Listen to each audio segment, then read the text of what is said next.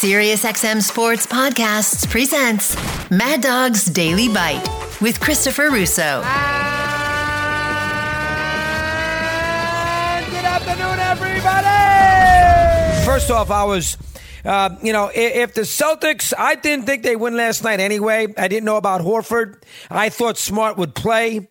But I did not think the Celtics would have a 13-point lead in the second quarter and then basically lose by double digits. That's the one thing about the game in Game 1 Eastern Conference Final in Miami that I did not expect. I did expect, I would not have been surprised any shape, way, or form if the Celtics a little a little fatigued. The Heat would be rusty. They haven't played in 6 days. But the Celtics a little fatigued following the Sunday late afternoon win.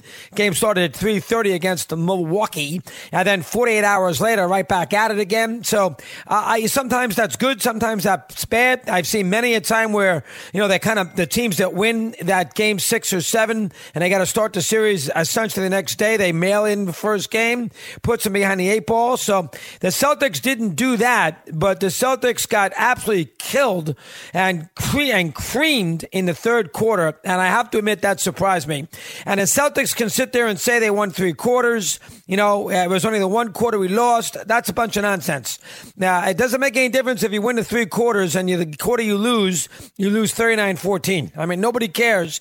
You can win every quarter by 10 points. If you lose, not 10 points, 6 points, and you lose the fourth quarter or one of the quarters by 25 points, you're not winning. And that's what the Celtics did, where uncharacteristically they had 1 million turnovers and, they just could not get anything going offensively. A lot of Heat block shots. Heat will make threes. All teams make these threes. And the Celtics just really never quite recovered. They got it under single digits once or twice late.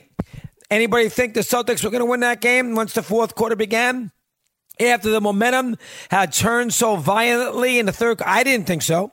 And so as a result of that, I'm a little surprised. And as a result, maybe a touch alarmed if I'm a Celtic fan of what to expect as this series moves along. That's the first big picture look at Miami-Boston. The second big picture look is Butler, who, has had a very good postseason, notwithstanding sitting out Game 5 against Atlanta. He has played well in the postseason. It wasn't his fault when he was with Philly that Toronto beat him in 2019, I believe it was. He played very well in the bubble. He's a very, very good player. He's got diversity to his game. He gets to the free throw line. He doesn't rely on hoisting threes constantly. He can play back to the basket. He's not a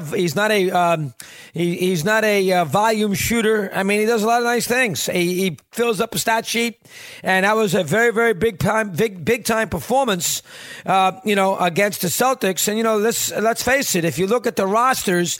And that includes Lowry playing for Miami and, of course, the 2 guys out, Smart and Horford for the Celtics. If you look at the rosters, the Celtics have a better roster. They may not have a better roster when they lose one of their players. They lost 2 of their top 7 guys, and the Heat only lost 1 of their top 7 guys. So that kind of evens it a little bit.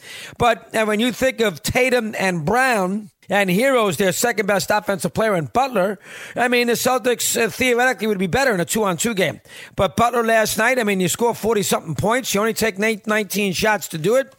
You live at the free throw line. Your free throw shooting is absolutely superb. You're 17 of 18. You got 9 rebounds, 5 assists, and you got a couple of turnovers to boot.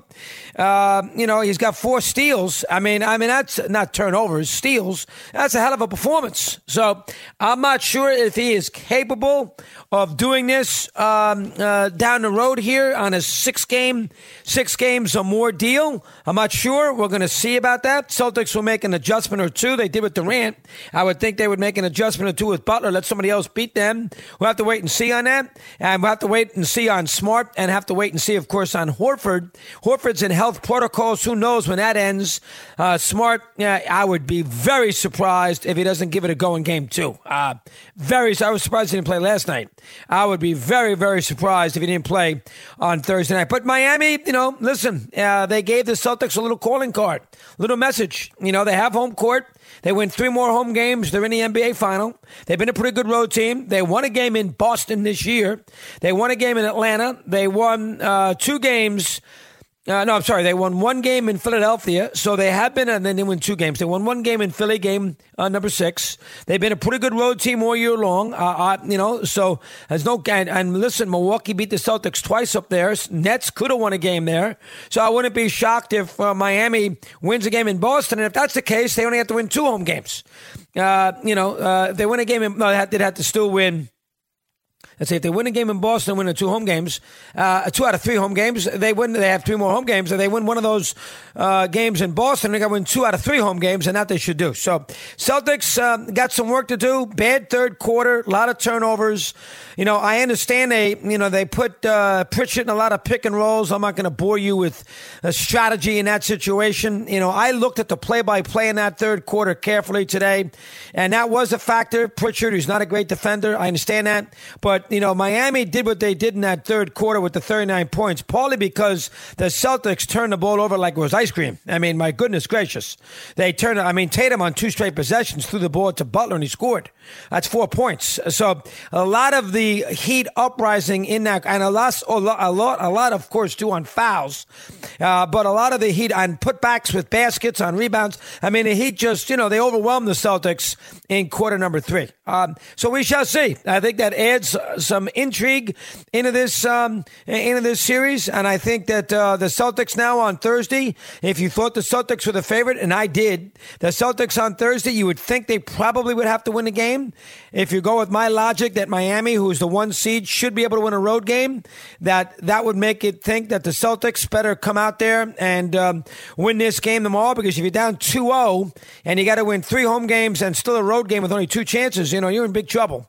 So that makes it a very interesting Thursday night in Miami. Game was not it was okay. It wasn't a great game. I never liked the crowd down there. That third quarter was explosive, and again, it was a violent third quarter with the changeover.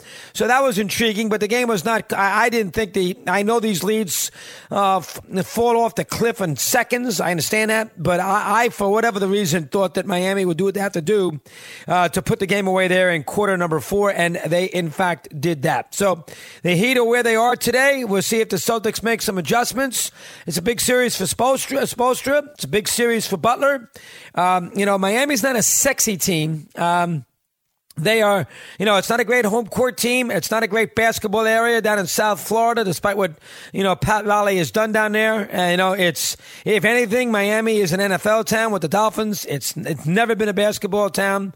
I know they get there 16,000, 17,000. Don't get me wrong, but it's never been the pulse of that area. And I've been there a lot. I've covered games in that building. I have covered games in the old Miami Arena. I covered series there. I never walked out of there thinking, wow, look at this. Miami is a hotbed for the NBA. So I don't think that's a pit, that arena. So I think the Celtics could win a game there. They might have to win 2. So we will see how that develops. And in the other series, which begins tonight, a lot of people pick the Warriors in 7 games. I don't. I think the Warriors will win in 5. Having that home court is interesting. I know Doncic is, he is unbelievable. You love him as a player. He's fearless and he's arrogant and he knows he's better than you, which is very, very significant. But I just don't know if that supporting cast of Brunson, Dinwiddie, and all the other guys that, will occasionally make some threes. I just don't know if that supporting cast over a 7-game series is enough to be able to beat Golden State. I just, the Warriors have firepower. And every game with the 3 of them, they know they're going to get, at the minimum, they know they're going to get 70 points. And probably a lot more. That's only 23 apiece. And probably a lot more than that. Probably close to 80. So they start every postseason game knowing that those 3 are going to play 38 minutes. They know they start these games with basically getting between 75 and 80 points. The Warriors, the Mavericks can't say that. The Mavericks don't know. They can say they're going to start the game at 30 with Doncic, but they can't say any more than that. And the Warriors know that with Curry, Thompson, and Poole, they should be able to get close to 75, 80 points and count on that in the 48 minutes. And if that's the case, and they get 10 points from Draymond Green, and Wiggins gives them 10 points, and and they do they do a little this, a little that. That makes them very, very difficult to beat. So I think I don't see them losing this series. I think Golden State Miami would not nearly be as sexy as Golden State Boston. We shall see on that. But I do think the Warriors will beat the Mavericks. Don't be too intimidated if you're a huge Dallas fan. They were down 2-0 to Phoenix, and they bounced back and won 4 of the next 5. So, they got a very good home court. They're going to win at least one game at home. Maybe they can win a couple. Who knows? But I do think the Warriors will get through that series. I'm going to say 5 because that is what you do when you're picking the Warriors and they have the home court. You figure they can win a game on the road and they win their home games. And the Warriors are very good at home. Very good. Haven't lost a home game yet in this postseason. They beat Denver 3 times. They obviously beat Memphis 3 times. This is a very, very good home team. Now, listen, Toronto won a championship, and so did the Cavaliers on the road. But Toronto had Leonard, and the Cavs had Kyrie, and they had LeBron. They only have Doncic. And I'm not sure if he's quite ready to win a championship. He might need another piece or 2. So Golden State will play the winner of Boston and Miami, and right now we have a series in the Eastern Conference based on what occurred when the Celtics could not hold on to a 62-54 lead at the half and a 13-point lead in the second quarter. Want more Chris Russo? Listen to Mad Dog Unleashed weekdays from 3 to 6 p.m. Eastern on Mad Dog Sports Radio, Sirius XM Channel 82.